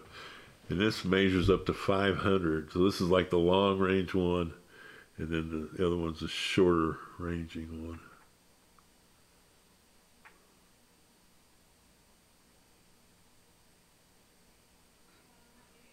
Except I don't see the little hair, which is a good thing. See that little hair. I might be able to find a Google image for that. It was kind of hard to see. Yeah, you probably will have to. I'm guessing anyway. Putting it in there, and then you can adjust the scale and what have you. So say that this thing charges the dosimeter? Well, what it does is it resets it. Oh, it resets it. Yeah, it's probably resets the charge is what you were maybe saying. Well, it zeroes it out, really. Zeroes it out, gotcha. Technically. I see. But you put it in there, and then it has batteries that. Where do you put it? Oh, you maybe this thing come off, and then you pop it in there. Get that off of there and see what the batteries are like. I didn't mean to put it away with batteries in it. Maybe in bad shape because it takes just one battery. So this is the inside of that. Yes. What was this device called again? It was the charger. This is called. It says on. I guess dosimeter, rate meter, charger. Right. Very interesting. Yeah. It's a big ass battery that would have gone in there. Yeah. Look at this. I mean, I don't have big hands, folks, but look at that in the size of compared to my hand. Big battery. Yeah. Big ass components too, electronic wise. You got a transistor, and some capacitors, and a few other things. Not much to it. No. Not much to it at all. Oh, that's interesting. They got like a little poster. So this is for self-help and neighbor help. Yeah, medical instructions for what to do. Yeah. The atomic bomb causes no new or mysterious illness, which is I don't know if that's true, but radiation illness will affect some, but they need little emergency care during the first 24 hours. Most of the injured, blah, blah, blah. So very interesting. Yeah, don't worry about it. It'll be okay. Yeah, everything you'll be fine. Okay. There's nothing to worry about, but we made this entire book though, just in case. That's right. Well, yeah, I just want to say again, dude, this has been like a lot of fun to work through or look through this stuff. Do you have more to show me? I mean, you do. I know you do, but anything else particularly? Yeah. Sure hope we wouldn't get operated by Norfolk Southern anyway. So we're looking at a railway progress. What did you say this was going to be? Well, the atomic locomotives. They were hoping it would be that you could put like a small reactor on board a locomotive and supply your power. Yeah. But I'm not so sure if that's a good idea or not as a railroader. Well, especially given to your point. So just for context, folks, it is, I've put it earlier in the episode, but it's June 5th. And so you're maybe referring to what happened in Ohio recently with a huge train derailment. Yes. Yeah. Maybe that wouldn't be such a great idea if there were nuclear materials on the train. Let's take a look at this. That's decontaminating a sampler after a test in Nevada. What is a sampler? Is that that's the plane, and it goes in and catches hot samples from the explosion, and they bring them back to do radiochemical tests on it to see how efficient the bomb was, whether it worked the way it was intended. There's a lot of different things depending on the samples they create and stuff. But just one example of many official photographs anyway that you can come across from here and there.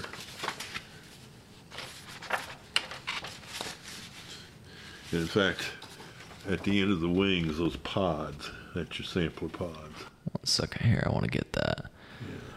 So this pod here is the sampler pod. It's kind of cool. You can see the radioactive, there's a little radioactive sign on the runway. Caution, radiation. No need to worry. Just... We'll keep hosing it down. Yeah. Yes, interesting stuff. Okay. Another postal first day cover image. So what's this again? You said a limited nuclear test ban treaty? Yes. The anniversary of it, apparently. Interesting. I think it was originally signed in 1963, yes. Very clear if you go back and you look at it. For me, you said the whole Atoms for Peace program, which was the international peaceful applications of nuclear power that was promoted by the U.S., was very much a conscious counterweight to the concerns globally expressed about fallout from nuclear weapons and from testing itself. Yeah. And that's the beginnings of this program, and in a lot of ways, it hasn't gotten that far from the tree yet, anyway. Yeah. If you think about it. With these sorts of things. So it may not have been atomic. So what? Say that again. This was, I think, World War II. So we're talking conventional bombing. Very interesting. But it may have. What is that supposed to mean? Block mother here. Well, that's somebody will be here in case they start bombing. Everybody else is at work. You need somebody to go to. Oh, so that's like the mom. Yeah. Huh. Oh, so like because it was so involved in the culture, it was like, hey, Yes. this They'd is be the on block like mother. the gate- Shelley's going the to take gate care of post it. there, yeah. Interesting. And you have various things from Atomic Energy Commission, neutron activation analysis, accelerators. Yeah, and I actually wanted to talk to you about accelerators. I think that'll be a good topic to close on. Particle accelerators. Yeah. Talk to Jesus on the atomic telephone. Spirit of Memphis Quartet. That sounds like a threat. Yeah, I feel like you know. could say that to I may somebody. have that on a record back in there somewhere. I just got a note about it there. Interesting. It seems like you would say that to somebody over the phone, like, hey, do you Yeah. want to talk to Jesus on the atomic telephone? Because Yeah. I'll send a few blasts your way. Yeah.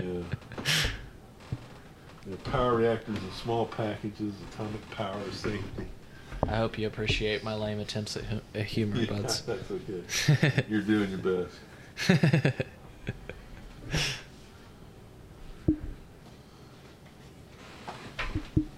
Hell yeah. This is underground installation sites and geological formations.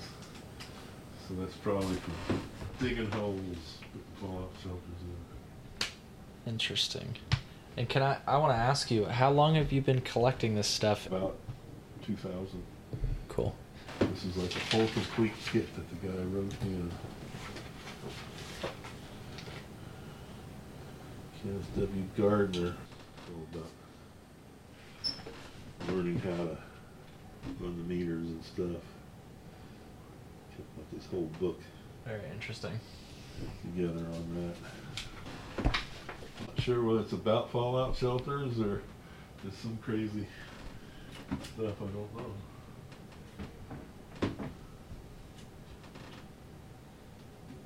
And I don't know if you answered the question, why do you collect this stuff? Well, it's because it's my research, Okay. and it kept me up at night when I was a kid. Yeah. But check this out. This is a Boy Scouts thing from Los Alamos, I think it is. Wow. Los Alamos is something else I wanted to talk to you about. Yeah. It's crazy. Got it. So we're looking at... No worse for wear. That's commercial, and then this is actual GI issue. So this is Bottled water. bottled water. Canned water. Is there still water in here? Yes.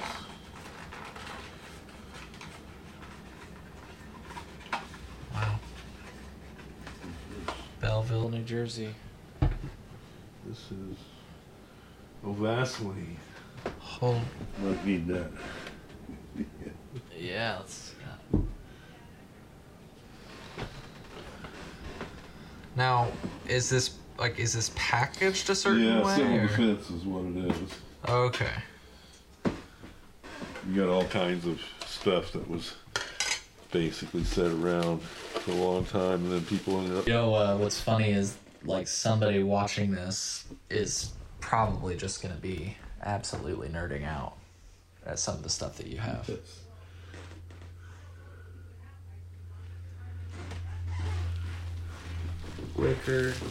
Liquor up here, cold chaser down here.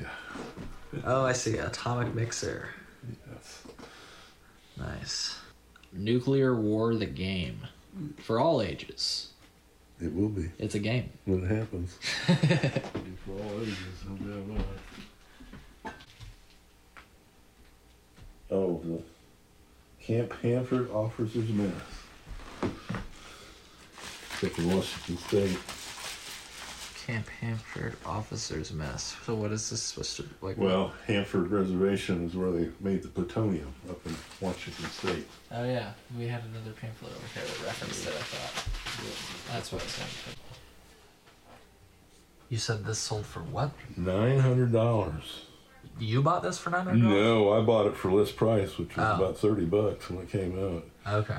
But Chuck died, and his survivors finished putting together his electronic version, which they sell for $300 now. But it's a much expanded edition of this. Gotcha. But the book itself, of course, is still kind of collectible. Here's another one that's kind of collectible. I'm going to return to the bathroom for a few. Yeah, Operation Sandstone. Yeah, it's one of the early test series. And of course, the test series were interesting to me because they had to figure out nuclear intelligence somehow. Right. And they had that as a test.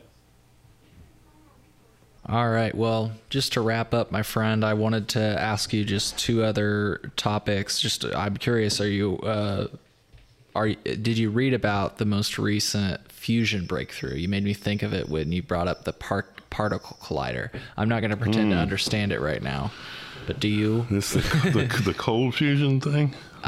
From what I understand, and I did talk to somebody who does know a little bit about it. Did you know Mike Fouché used to work at the Department of Energy from Grown In? The reporter. No, I know who you're talking about, but no, did not know that. I'll have to you need to check out my most recent episode of Mike Fouché, and he actually currently he's not doing cannabis reporting anymore. He's got a new publication called Rising Points, I think. And he's talking about not only nuclear energy, but climate and everything else. So I'd be interested. So we had talked just a little bit, and he knew much more than me. He was like saying how it's like basically a bunch of lasers pointed at a diamond. And oh, yeah, the self-sustaining reaction. Supposedly, and for the first time, it reached the breakover point. Right. It's important. But give people some background, please, from your perspective. Yeah, like, what are we talking about? What it is with fission takes place in reactors in tubes that are encased in shielding, and then you move the tubes closer or farther apart to get the fission reaction going, and it's all sort of slow motion to a certain degree. I mean, for atomic power purposes anyway, it's slow motion relative to fusion, where they try to, instead of breaking atoms apart, they try to meld them together to create that energy. And that's what fusion does. The problem is getting that stuff in the right spot where it can get hot enough, quick enough for this to sustain a reaction. And what the breakthrough was about was, for the first time, they very briefly, probably in terms of microseconds, had a reaction going that put out more energy than was put into it to get it to happen. The trick here is extending that so it's continuous and controllable. So they still got a long, long way to go. But the fact that they did it is a breakthrough. Is that what the breakthrough is? It shows that it's possible. Interesting. Basically, yeah. But it's a long, long way from taking home the check from your lawyer about patenting it or anything. Yeah, and is there any it's hard for me to relate these concepts, but is there danger? So I know you're saying you have to keep it under control, but is there the same danger or concerns? Does it output plutonium? No. With fusion, it is a relatively much cleaner process, and obviously, depending upon how you rig it up, it could be more or less military oriented in that sense.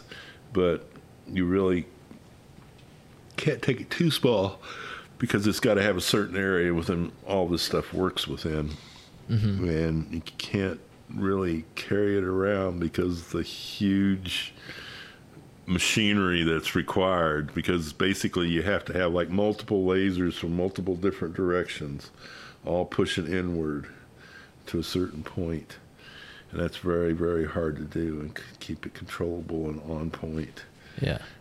Just very, very challenging work. And they've been at it now for 70 years, something like this, because all this was theorized and dreamt up, and they got to the bomb part of it pretty quick and easy. The rest of it's been a lot more difficult.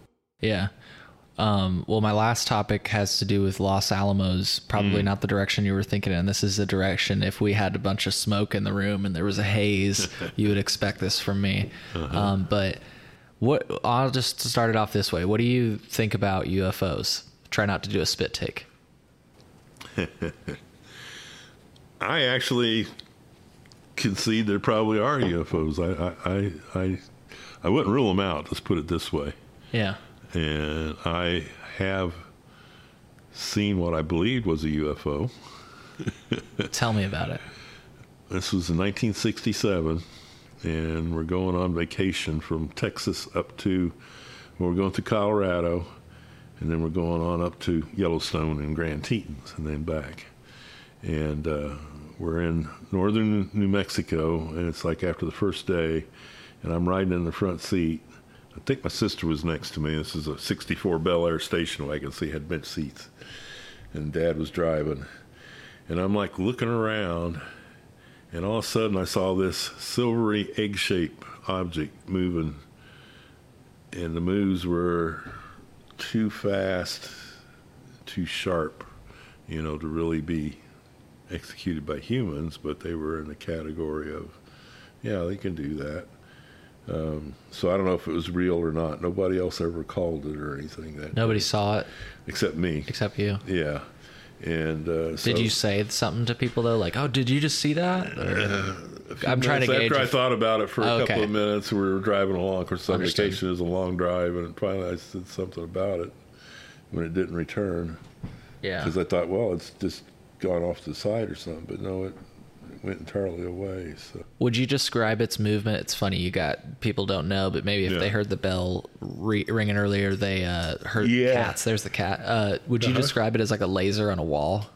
Kind of, it's like it's unaffected by the physics around it. It can make sharp turns. The sharp turns is what it is, because the G forces would be so high that they could be deadly to a human. Because humans could take up to about 8 or 9 with training and the right equipment. And but with these, it'd be able to hold entirely out of the track without too big a deal. As they began their descent, they noticed a white, capsule-shaped craft moving erratically above the disturbance. At first, they thought it could be a helicopter, but there were no rotor blades. In fact, it was perfectly smooth. No markings, no exhaust, no protrusions of any kind.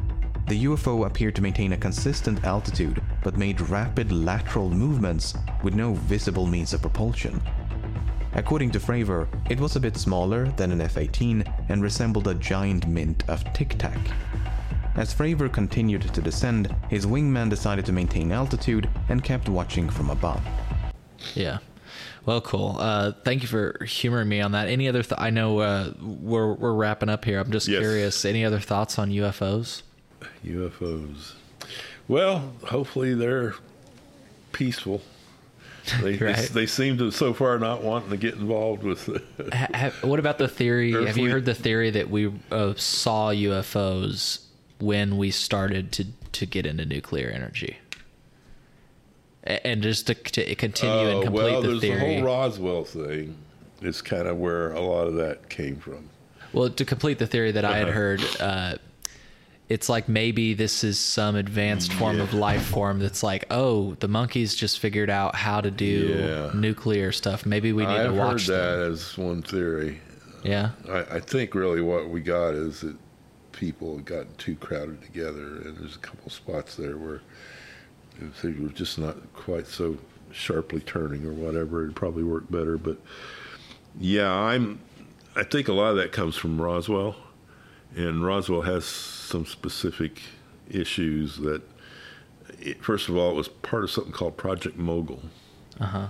And Mogul was a system designed to, the Navy had discovered that there are channels in the ocean where the salt content, the various things, whatever, anyway, it would transmit sounds very long distances, like hundreds of miles and stuff, where ordinarily it'd only be a few miles. So they wanted to apply this to detection of nuclear explosions in the atmosphere. Problem is you had to have a balloon, or you had to have something that would hold the microphone, recording equipment, whatever, at certain altitudes so that it would pick up that signal. And they modified one to do this. It went in and it got basically sunk. Yeah. It just was too heavy or something anyway. But the whole thing was that they wanted to get the sensor at a certain altitude and hold it there. But even in a balloon, that's hard to do. And for that period in the late 40s, it was almost impossible for planes to do it because it was above the altitude that your reciprocating engine planes could typically fly at. Yeah.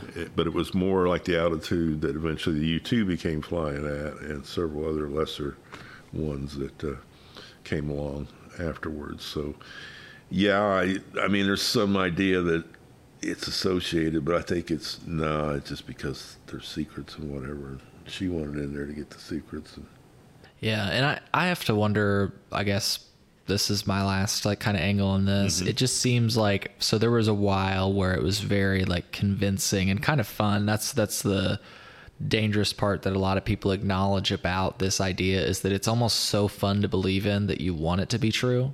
So you can have like a little bit of confirmation bias. Yeah. Yeah. But I guess what I just wonder now that it seems like the government is like owning it. I don't know if you've noticed that, but they've come out and they're like, yeah, we don't know what these things are. Yeah. And like, there's plenty of pilots.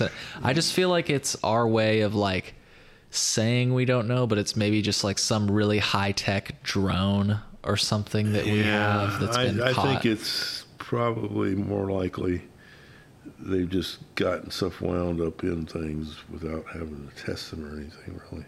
Yeah. Or being allowed to test them, part of the problem these days. But yeah, I don't know. Other than I would expect Spain not to be too far off, unlike some places. What do you mean? Well, they probably have the testing labs and stuff to be accurate and everything like that. It would stick to that much accuracy, whereas there's other folks who knows about their labs. And testing what? What we were just talking about. I'm sorry, I'm drawing a blank here. No, it's okay. UFOs. UFOs, right. Like they would test the data like that was collected or something? Yeah, if there was anything to be collected. I mean, supposedly Roswell, they collected sure, stuff. But my feelings based on what I've seen of stuff supposedly collected there was that they were just not wanting to tell the cover story. And what it was most of the stuff to do with nuclear intelligence had multiple cover stories. They had the easy ones if you just need to kind of get somebody out of the way. Then they had ones that got increasingly complicated for when you're dealing with somebody that also has a high security classification but isn't cleared for what you're talking about. And a good example is the Roswell thing, because the investigators were from the 509th, which was the group that dropped the bomb on Hiroshima and Nagasaki, and they were like the lead squadron in Strategic Air Command at the time, which was very poorly organized, but they were the hot guys, okay? And when they kind of looked it over and came up with no conclusion, or maybe, some other aircraft or something that didn't quite make sense, it was like, well, yeah, I can't argue with that because they ought to know, but the thing is they didn't know. They didn't have clearance for anything to do with nuclear intelligence, so I'm pretty sure they knew nothing about Project Mogul.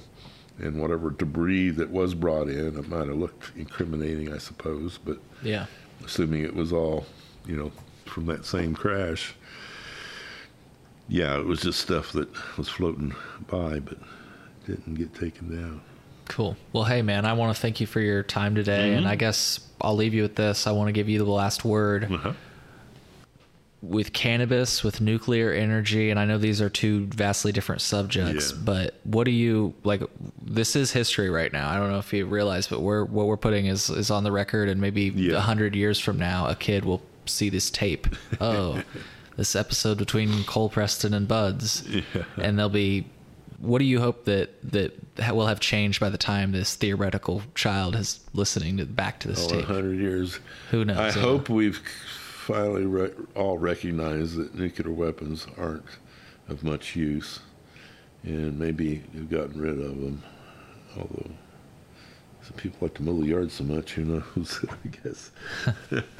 I hate mowing the yard, but I've been doing it for 60-some years, so I just as soon get it squared away so they can mow the yard and not have to worry about it, have a nice peaceful future. But the thing is you have to be realistic about these things too. Other people have these such weapons, and we've shown a propensity to use them, and others have shown some propensity to use them too, just haven't yet. And it'll probably be on somebody who doesn't have nuclear weapons, because that's how you win a war, nuclear war. You bomb the guy that doesn't have nuclear weapons. Yeah. Because, they can't fight back, even if they should. And then with cannabis, what do you hope the future looks like with that? Yeah. Because we're not we're better. Right. I mean, we'd be remiss to not acknowledge it's a better, but that's not saying much considering the penalties that still exist. In 100 years, even though there's no immediate signs of this thing really getting turned around and fixed. I mean, the session proposal falling apart the last minute there. Right. Last week was probably a good sign, personally. I agree. I mean, that's just legislation that keeps going in there, and only the folks at Big Weed benefit. People have got to start asking questions. Is this program here a subsidized thing to make them rich? They don't need help getting rich. They're rich already.